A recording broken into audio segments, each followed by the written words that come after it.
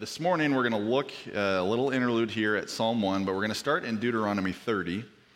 And in Deuteronomy 30, Moses is speaking to the Israelites at the end of his life, and he lays before the Israelites two paths, two choices, and two destinies. And we see this happening all throughout the scriptures, where God makes it clear that there are only two ways.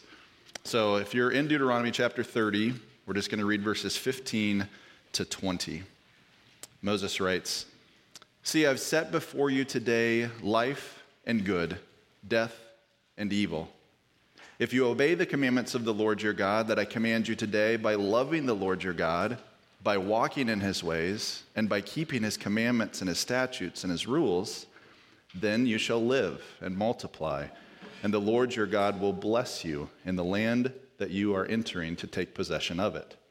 But if your heart turns away, and you will not hear, but are drawn away to worship other gods and serve them, I declare to you today that you shall surely perish. You shall not live long in the land that you are going over the Jordan to enter and possess.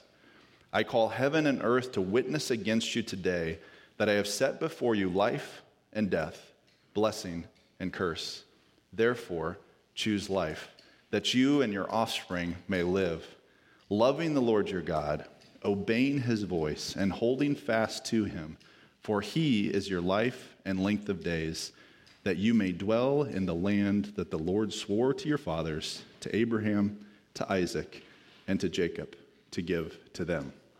So we see here again, God laying before Israel that there are two paths, one that will lead to life and good, and the other that will lead to evil and death.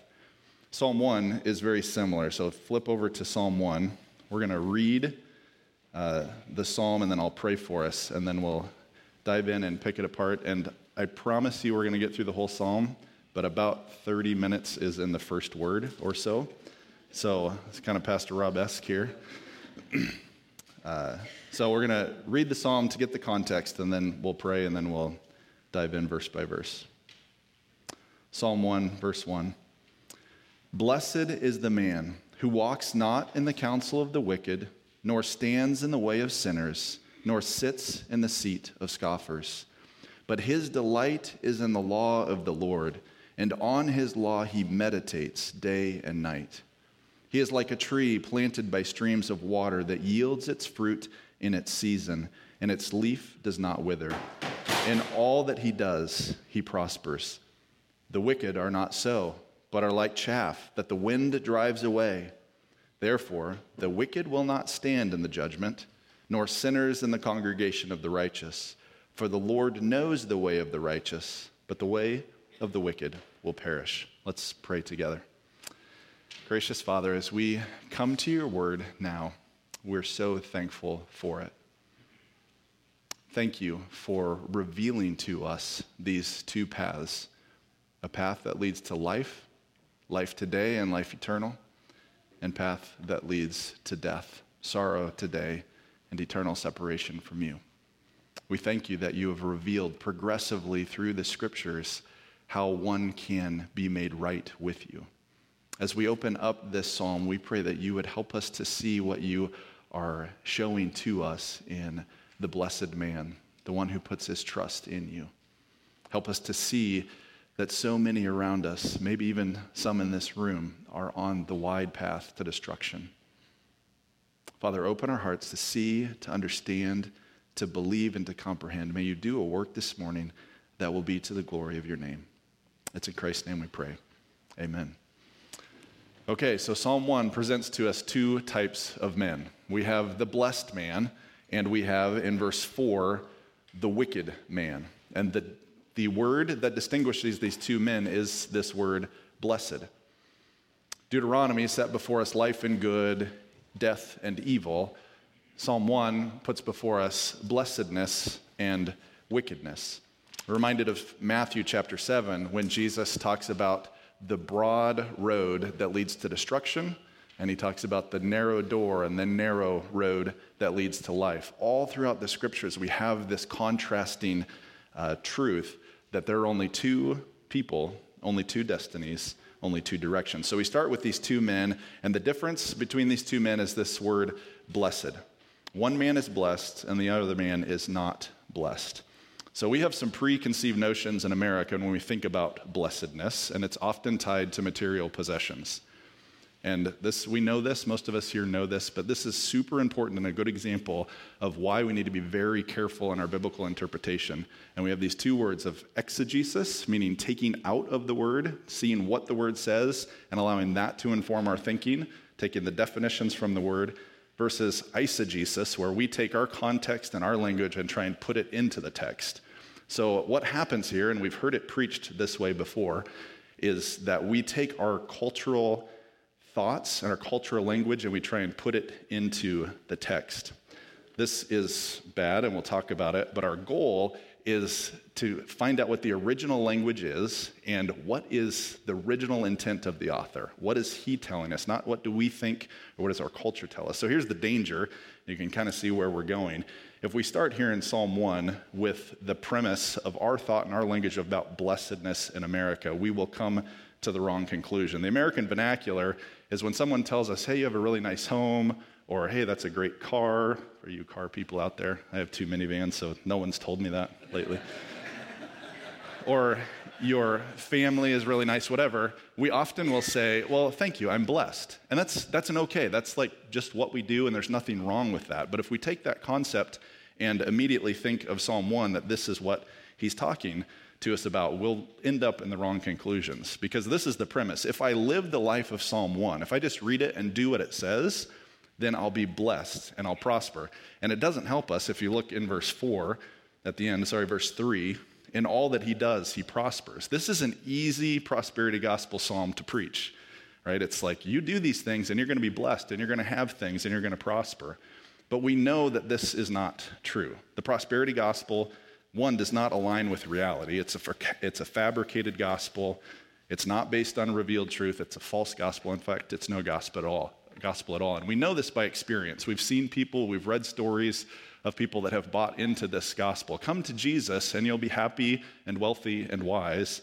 And they go down that road and it doesn't deliver on its promises. Jesus never promised us these things. And so then they walk away from God and they walk away from any faith that they may have had. And it's all because they started with the wrong premise. So we also know this more importantly than experiences. We know it by Scripture. The prosperity gospel just does not square with Scripture at all.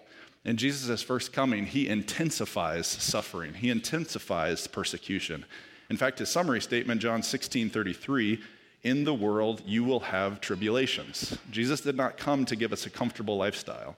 He did not come to give us that what is easy. So whatever the word blessed means here in Psalm 1, we have to be really careful that we don't read into it what our culture or what our mindset is. It can't be a name it and claim it promise. There's no magic equation here. There's no step-by-step process to prosperity. So with that as a qualifier of what we need to be careful not to do, the question then is, how does the Bible use the word blessed? What is he talking about? It adds to the complexity that we're going from language to language. So the Hebrew language, which is what the Old Testament is written in, has actually three different words that is translated in different ways to some form of bless or blessing or blessed. So just very briefly, we won't have time to dive into each one of them, and I went down this rabbit hole for like 20 hours probably this week or last week. Intriguing study, but not enough to deliver here. But there's three. So one is to bless, and this is both God blessing man and man blessing God through worship and adoration. So this is the Genesis, right? God blessed Adam and Eve. He blessed the creation. That's this type of blessed. It's used over 300 times in the ESV translation. 70 of them are in the Psalms. So it's a term that shows up often in the Psalms, but it's not our blessed. The second one is a blessing. Similarly, shows up in the ESV a number of times, 66 times and 9 times in the Psalm, but it's not our blessing. It's not our blessedness.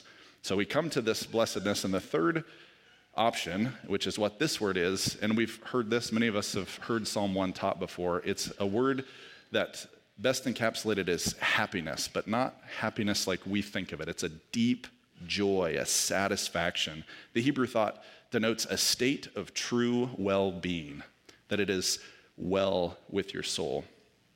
Flip to Matthew chapter 5. So you're going New Testament, way to the right in your Bible. Matthew chapter 5. Jesus uses this same word in the Greek. It's the Greek equivalent to our Hebrew word blessed when he's in the Sermon on the Mount. And if I didn't make the argument well enough that the prosperity gospel isn't what he's talking about, in Psalm 1, Jesus makes the point here when you see what he tells us will bring us happiness, what will be blessedness. So Matthew chapter 5, starting in verse 2, and Jesus opened his mouth and taught them, saying, "Blessed," or happy, "are the poor in spirit, for theirs is the kingdom of heaven. Blessed are those who mourn, for they shall be comforted. Blessed are the meek, for they shall inherit the earth. Blessed are those who hunger and thirst for righteousness, for they shall be satisfied. Blessed are the merciful, for they shall receive mercy. Blessed or happy are the pure in heart, for they shall see God. Blessed are the peacemakers, for they shall be called sons of God. Blessed are those who are persecuted for righteousness' sake, for theirs is the kingdom of heaven." And verse 11, "Blessed or happy are you when others revile you and persecute you and utter all kinds of evil against you falsely on my account." Verse 12, "Rejoice and be glad, for your reward is great in heaven. For so they persecuted the prophets who were before you." This is the type of blessedness, the type of happiness. It has nothing to do with circumstances, wealth, or health. It's this deep, soul-satisfying comfort in the person and work of Jesus that we'll get to. It's this true well-being. It reminds me of one of my favorite hymns, "It Is Well With My Soul," and I promise I won't sing it, but read a couple of stanzas. And this, I think, encapsulates this word of blessedness, regardless of the circumstances. "When peace like a river attendeth my way, when sorrows like sea billows roll." So whether peace or sorrow, whatever my lot, thou hast taught me to say, it is well with my soul. "Though Satan should buffet, though trials should come, let this blessed assurance control, that Christ has regarded my helpless estate and has shed his own blood for my soul. My sin, oh, the bliss of this glorious thought, my sin, not in part, but the whole, is nailed to the cross, and I bear it no more. Praise the Lord, it is well with my soul." So Psalm 1 introduces this book of Psalms that is just chocked full of emotion. It's chock full of sadness and despair and lament, but it's also chock full with joy and gladness and blessedness. And that's how he introduces the psalm, the book of Psalms in Psalm 1. So we're going to dive into this now. Psalm 1 is going to show us, in the midst of worldly tribulation and trial, in the midst of sorrow and trouble, we're going to see two things. We're going to see the ultimate earthly fruit of this blessed man, this blessed and happy life. And then secondly, we're going to see the eternal end of the blessed life as contrasted to the wicked. So the Psalm 1 begs the question of how does one enter this state of true well-being? And the reason it begs the question, it doesn't really give us the answer. It's going to see as we read it and as we study it, it's just going to give us attributes of what this life looks like, but it doesn't tell us how we get it. So we need to go to a couple other places. Go back to the Psalms and go to Psalm 32. Psalm 32 is going to start to answer the question of how do we enter into this blessed state, this state of true well-being. And you'll see in verses 1 and 2 of Psalm 32, Rob, thanks for leaving Kleenex for me. Appreciate that. Psalm 32, verses 1 and 2, use the same word, blessed. It's the same word as we saw in Psalm 1. So this is a maskil of David, verse 1 of chapter 32 of the Psalms. "Blessed is the one whose transgression is forgiven, whose sin is covered.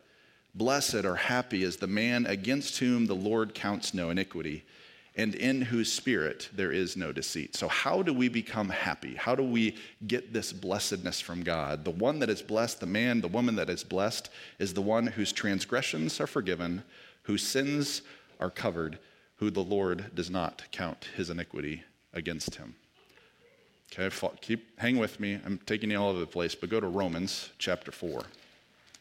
Hopefully you'll see why I landed there when you turn there and look at verses 7 and 8. So Psalm 32 tells us that the blessedness of this man comes to the one who has been forgiven of the Lord. But it doesn't. We could go on in Psalm 32 and it gives us some hints. But this is the beautiful part of Scripture, is that Scripture interprets Scripture. And as God continues to reveal his word to us over time, over these centuries of time, he gives us more and more understanding. So Paul picks this idea up in Romans chapter 4. And if you've gotten there and you look at 7 and 8, verses 7 and 8 of chapter 4, depending on the format of your Bible, it may be indented in quotes, and it's actually quoting Psalm 32, verses 1 and 2. Blessed are those whose lawless deeds are forgiven and whose sins are covered. Blessed is the man against whom the Lord will not count his sin. So before I look at verse 1, I need to make this qualification. I don't think we had to make maybe 20 years ago.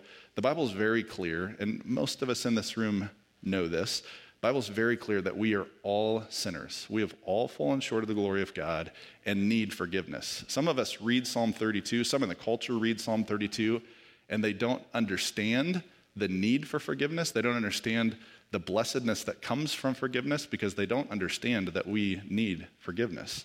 So if you're here this morning and this is kind of new information to you, if you're visiting, talk to me afterwards or talk to the person that invited you. The trouble is that we find ourselves in is that we all need forgiveness because we have all sinned and fall short of the glory of God. And because of that, we are separated from this holy God in need of forgiveness. If we don't understand that, that's so basic and important. It's so necessary that we recognize every man, woman, and child is apart from God in their sin, and they need to deal with it. If we don't understand that we need to deal with it, then this whole thing of being forgiven and blessedness doesn't make sense. But if we all understand that we are all under sin, separated from God, in need of salvation, then we come to this place where we say, okay, if I'm going to be blessed, I have to deal with the sin problem. So how does God deal with the sin problem? And that's where we get to Romans chapter 4. So Paul's quoting Psalm 32, and he tells us exactly how we're blessed, how we are blessed by being forgiven. So Romans 4, starting in verse 1. What then shall we say was gained by Abraham, our forefather, according to the flesh? For if Abraham was justified by works, he has something to boast about, but not before God. For what does the scripture say? Abraham believed God, and it was counted to him as righteousness. Now to the one who works, his wages are not counted as a gift, but as his due. And to the one who does not work, but believes in him who justifies the ungodly, his faith is counted as righteousness. Just as David also speaks of the blessing of the one to whom God counts righteousness apart from works. And then he quotes Psalm 32. So this is foundational and so important. The difference between justification, being made right before God, and sanctification, the ongoing process of being conformed to the image of Christ. If we come to Psalm 1 and we just try to live this life without finding our sins are forgiven in the person and work of Jesus Christ, number one, we will get frustrated and we will fail. You cannot live this blessed life in your own strength. And when we get to the application of Psalm 1, we're going to feel like it's legalism, like we're saying you need to do these things. And ultimately, if you approach Psalm 1 that way, you will not find the prosperity that's promised, and ultimately, you will find yourself in the camp of the wicked. So if you're here this morning, this is new news. If you've never heard the simple gospel message that we are separated from Christ in need of a Savior, then don't leave here today. The only way to be blessed, the only way to find this soul-satisfying, eternally lasting comfort is to come to Jesus, to recognize your need for him, to repent of your sin, and to believe in what he did in his work. Romans is clear. Paul is very clear. We are not justified. We are not made right. We don't become blessed by anything that we do. It's what Christ has already done. And by embracing that, we come to this eternal state of true happiness. Okay, with that, now I think we're finally ready for Psalm 1. A long introduction. So the question now is, what does this blessed man look like? What does his life look like? The one that has come and has his sins forgiven because of what Christ has done and is renewed by Jesus. What will his life look like? And we see these two earthly experiences. We see the blessed, justified man, and we see the wicked, unjustified man, the one that is still in his sins, whose sin has not been forgiven. So the first thing we see in verse 1, what the blessed man does not do, and this by default is what the wicked man would do. So look at verse 1. Blessed is the man, and just to be clear, that man is a general term, man, woman, and child, so every individual. So blessed is the person who walks not in the counsel of the wicked, nor stands in the way of sinners, nor sits in the seat of scoffers. So the blessed man does not do these things. We've heard this taught before. There's three cool triplicates here. Walks, stands, sits in the counsel, in the way, in the seat of the wicked, the sinners, and the scoffers. You see this downward spiral of someone that begins in the counsel, just getting counsel from the wicked, but then he begins to stand in their way, in the way of sinners. He starts to become like them, and then he sits down in the seat of the scoffer.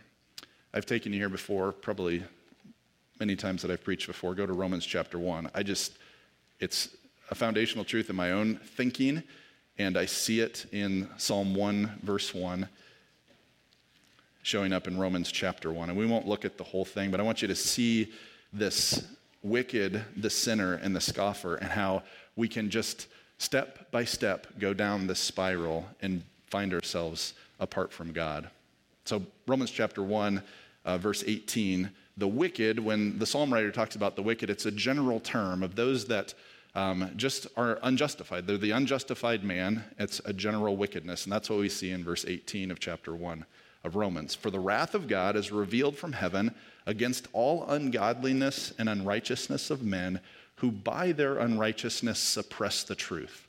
So they know, they've heard about God, they've heard about the things of God, but they are suppressing the truth.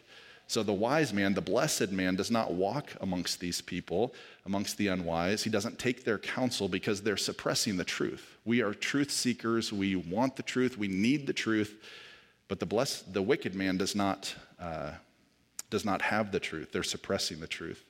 And then it goes on if you drop your eyes down to verse 21 and 23, we see it spiraling down further. For although they knew God, so now they have some knowledge of God, they did not honor him as God or give thanks to him, but they became futile in their thinking, and their foolish hearts were darkened. Claiming to be wise, they became fools and exchanged the glory of the immortal God for images resembling mortal man, birds, animals, and creeping things. So they've moved from this general suppressing of truth to exchanging the truth about God for a lie and starting to worship other things, created things. This is the step of the sinner. And then we know in verse 24, 26, 28, that because of the hardness of heart, God gives them over. Verse 24, God gave them up to the lust of their hearts. Verse 26, God gave them up to dishonorable passions. In verse 28, God gave them up to a debased mind to do what ought not to be done. And then we get to the scoffer. If we were to read this list of sins, but I think it's encapsulated in verse 32 of Romans 1, though they know God's righteous decrees. So now not only do they know God, they know something about his righteous decrees. They know about his commandments, that those who practice such things deserve to die. They not only do them, but give approval. And some translations would add hearty approval to those who practice them. So this is the scoffer. This is the one that is unashamed about his sin, and in fact, he applauds the sin of others. So the blessed man does not walk in the counsel of the wicked. So the first application question is, are you walking in the counsel of the wicked? As you think about who you're listening to, who your friends are, what the input is that you're taking, are you listening to those that are not formed by the Word of God? If you are, you will not find blessedness there.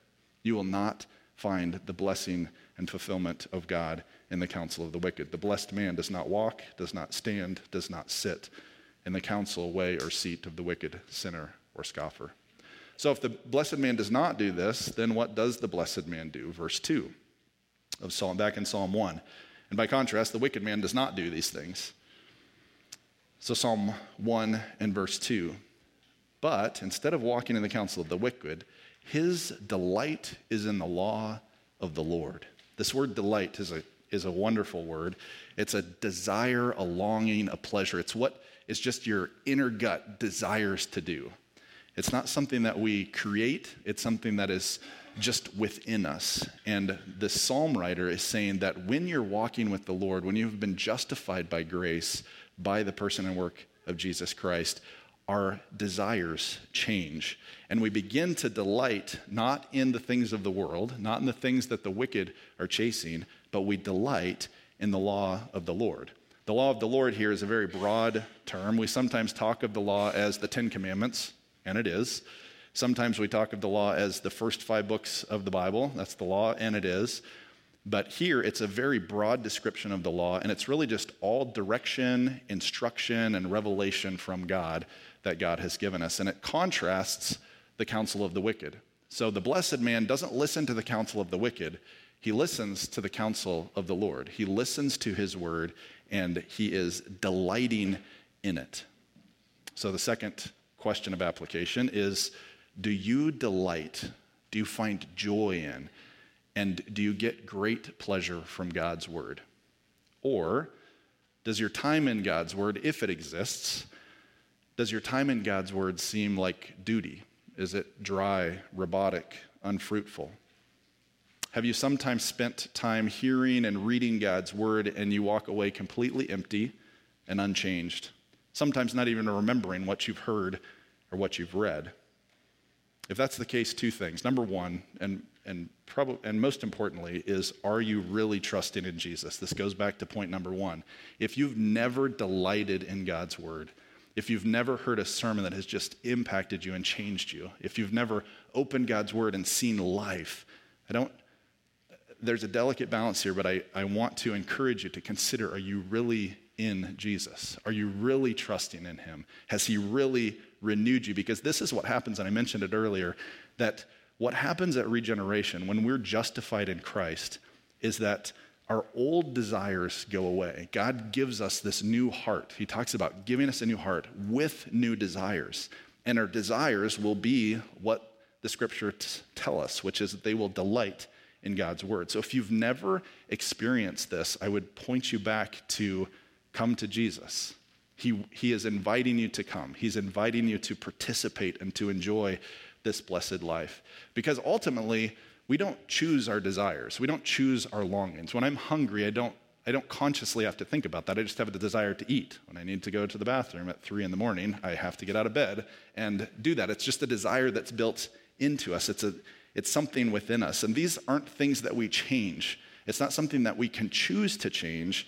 It's not something that's acquired by a checklist of to-dos. We don't change it by our willpower or by keeping some letter of the law.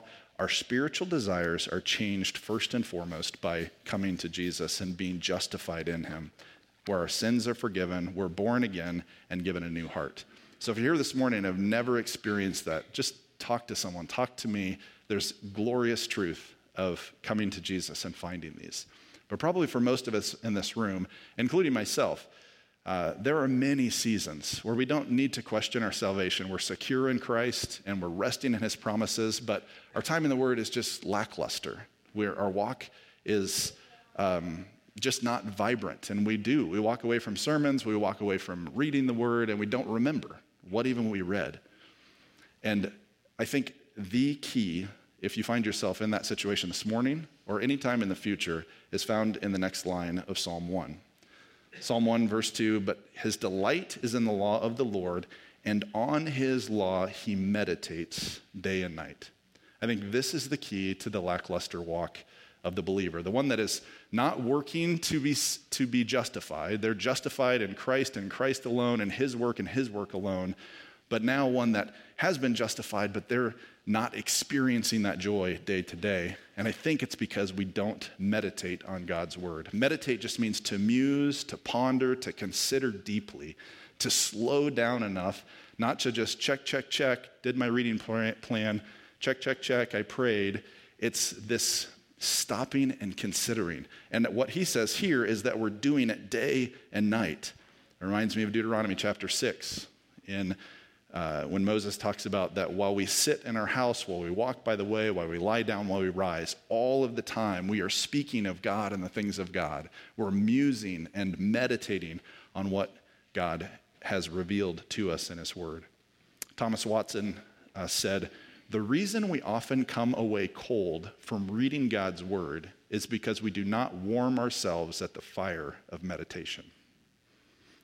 I just started re-listening to this. If you haven't read and been blessed by Donald Whitney's book, The Spiritual Disciplines for the Christian Life, it's reprinted recently. Great read, talks about a number of spiritual disciplines, but he defines meditation as this. Meditation is deep thinking on the truths and spiritual realities revealed in Scripture or upon life from a scriptural perspective for the purpose of understanding, application, and prayer.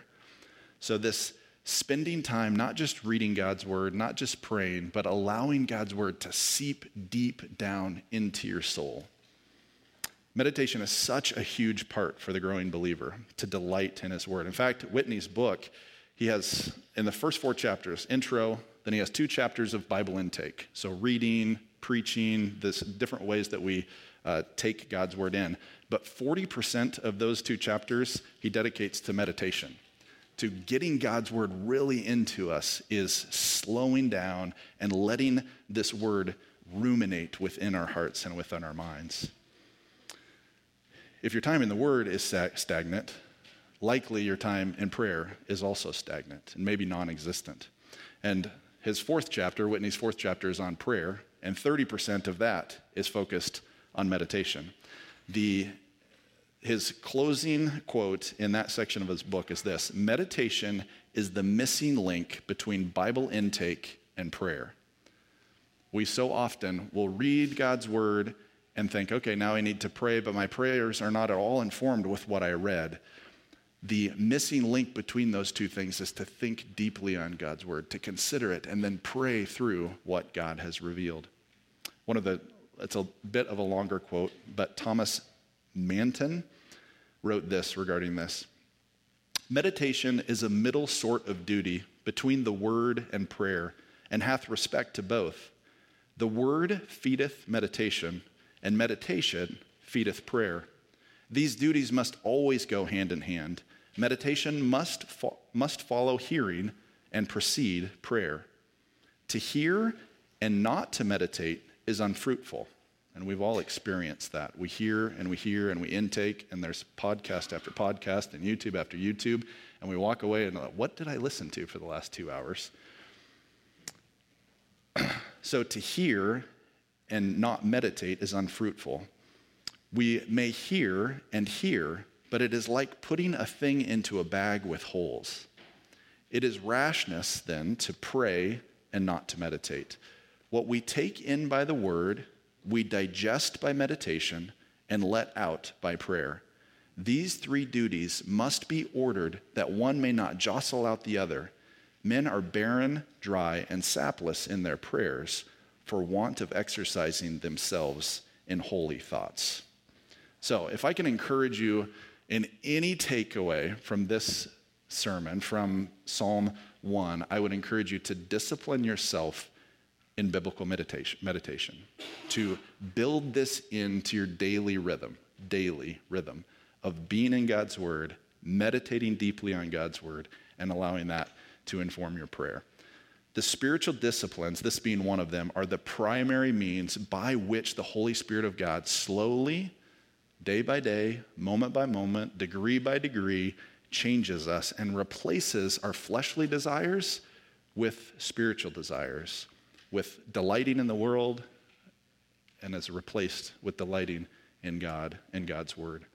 1 Timothy chapter 4 and verse 7 says, train yourself for godliness. Another translation, discipline yourself for the purpose of godliness. And a third, exercise yourself toward godliness.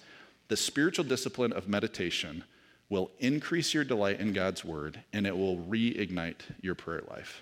So I can sense, I knew it would be because I did it myself, of this feeling of legalism from the pulpit. Chad's saying, you need to read, you need to meditate, you need to pray. Here's the checklist, do these things.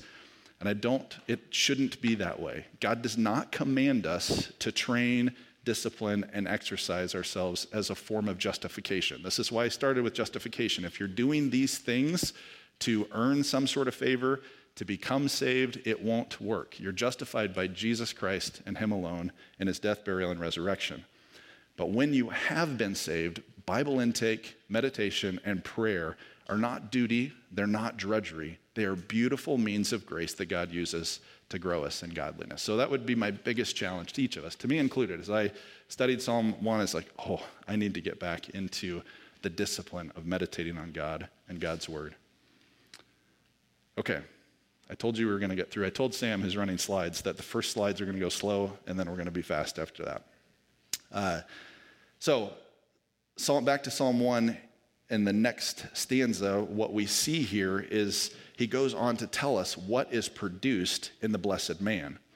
So we see the results of the life of the blessed man, and we see the results of the life of the wicked man in verses 3 and 4. He, the blessed man, is like a tree planted by streams of water that yields its fruit in its season, and its leaf does not wither. In all that he does, he prospers. The wicked are not so, but are like chaff that the wind drives away. What a contrast.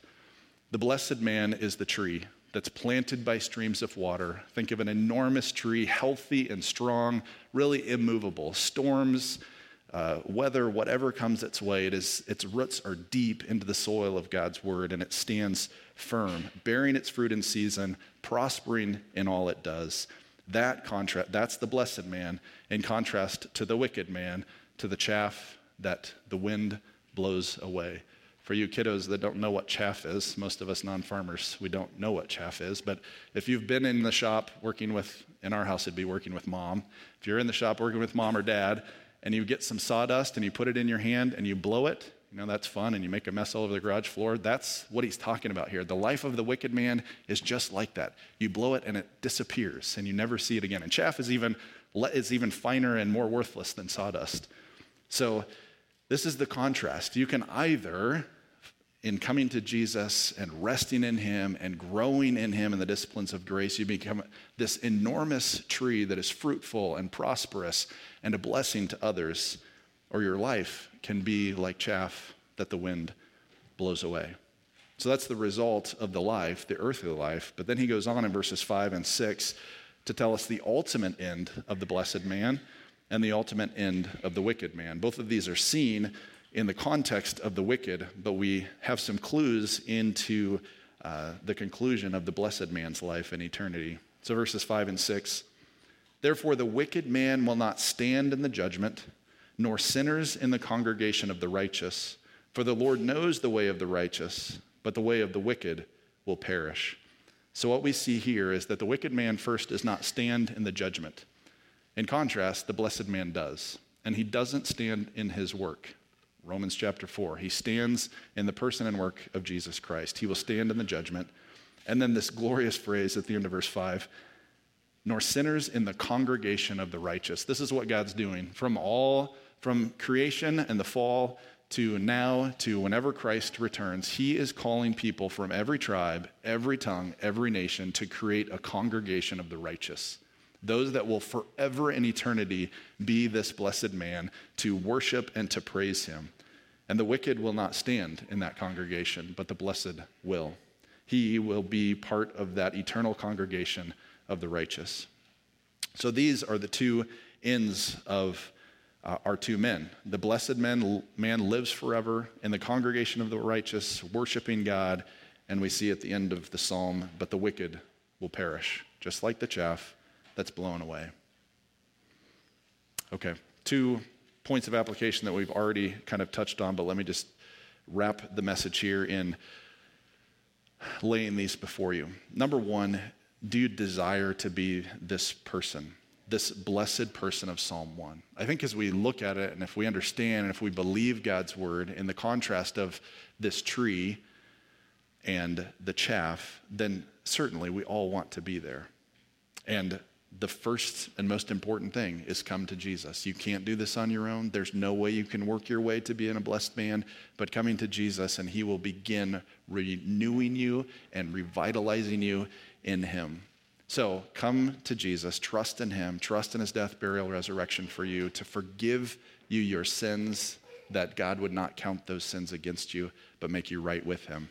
And then secondly, commit to practicing the disciplines, especially regular, daily, maybe morning and evening, maybe lunchtime, Bible intake, meditation, and prayer. Submit to the disciplines, not out of duty or drudgery, but because of your joy that you find in the Lord. And then allow that process, those spiritual disciplines, to change you. God will use it to change you step by step. And then just a note that the goal of spiritual disciplines are not the disciplines themselves, right? This is not a checklist of things to do. When Paul writes to Timothy in 1 Timothy chapter 4 and verse 7, train yourself for what? Not just so that you can say you read your Bible and meditated and prayed. Train yourself, discipline yourself, exercise yourself for the purpose of godliness. What God is doing is he is transforming us, his people, into the image of Christ. The reason he gives this to us is that he makes us more like Jesus, and that's exactly what will bring the blessedness to us. And then this didn't fit anywhere else in the sermon, but I'll add it as as the close here. As I listened to Paul Washer on Psalm 1, which is good, is longer than this. But he made just a pithy statement that I thought was great. So the reason that we practice the spiritual disciplines, the reason that we meditate on God's word is to grow into Christ likeness, but it's also so that we can be a blessing to others. And he said this, it's a paraphrase, but he said, a tree never eats its own fruit. You bear fruit to bless others. So as we're growing into Christ likeness, it is not so that we can benefit. It is so that we can bring praise and glory to God who creates the growth, and so that we can be a blessing to others, that our fruit can be a blessing to those that are around us, that our shade can be comfort to those around us, that we can create fun climbing trees for you kiddos to enjoy and be blessed as you're blessed in Christ. May God accomplish these great works among us here at First Street. Let's pray together. Gracious Father, Lord, we come before you again and are just so thankful for your word, that you have revealed to us both life and good and death and cursing. You have shown us blessing and wickedness, and you have laid before us very clearly how to enter into the congregation of the righteous. And it is not by our works, it is by trusting in you and in your work upon the cross, Jesus. So I pray for anyone here this morning that they would not leave without talking to the person next to them, the person that invited them, or talking to an elder or deacon about coming into a relationship with you, that they can begin to grow into this blessed man. And Lord, I pray that you would help us to grow in the disciplines, not out of duty or drudgery, not as a form of legalism, but as a form of delight and joy. Lord, revive our hearts. Help us to stoke our minds in meditation, and that we would not be emptying our minds as the meditation of the world and New Age meditation, but that we would look at biblical meditation of filling our minds with your word, that we would delight in your law, and that it would give us life. It's in Christ's name we pray all these things. Amen.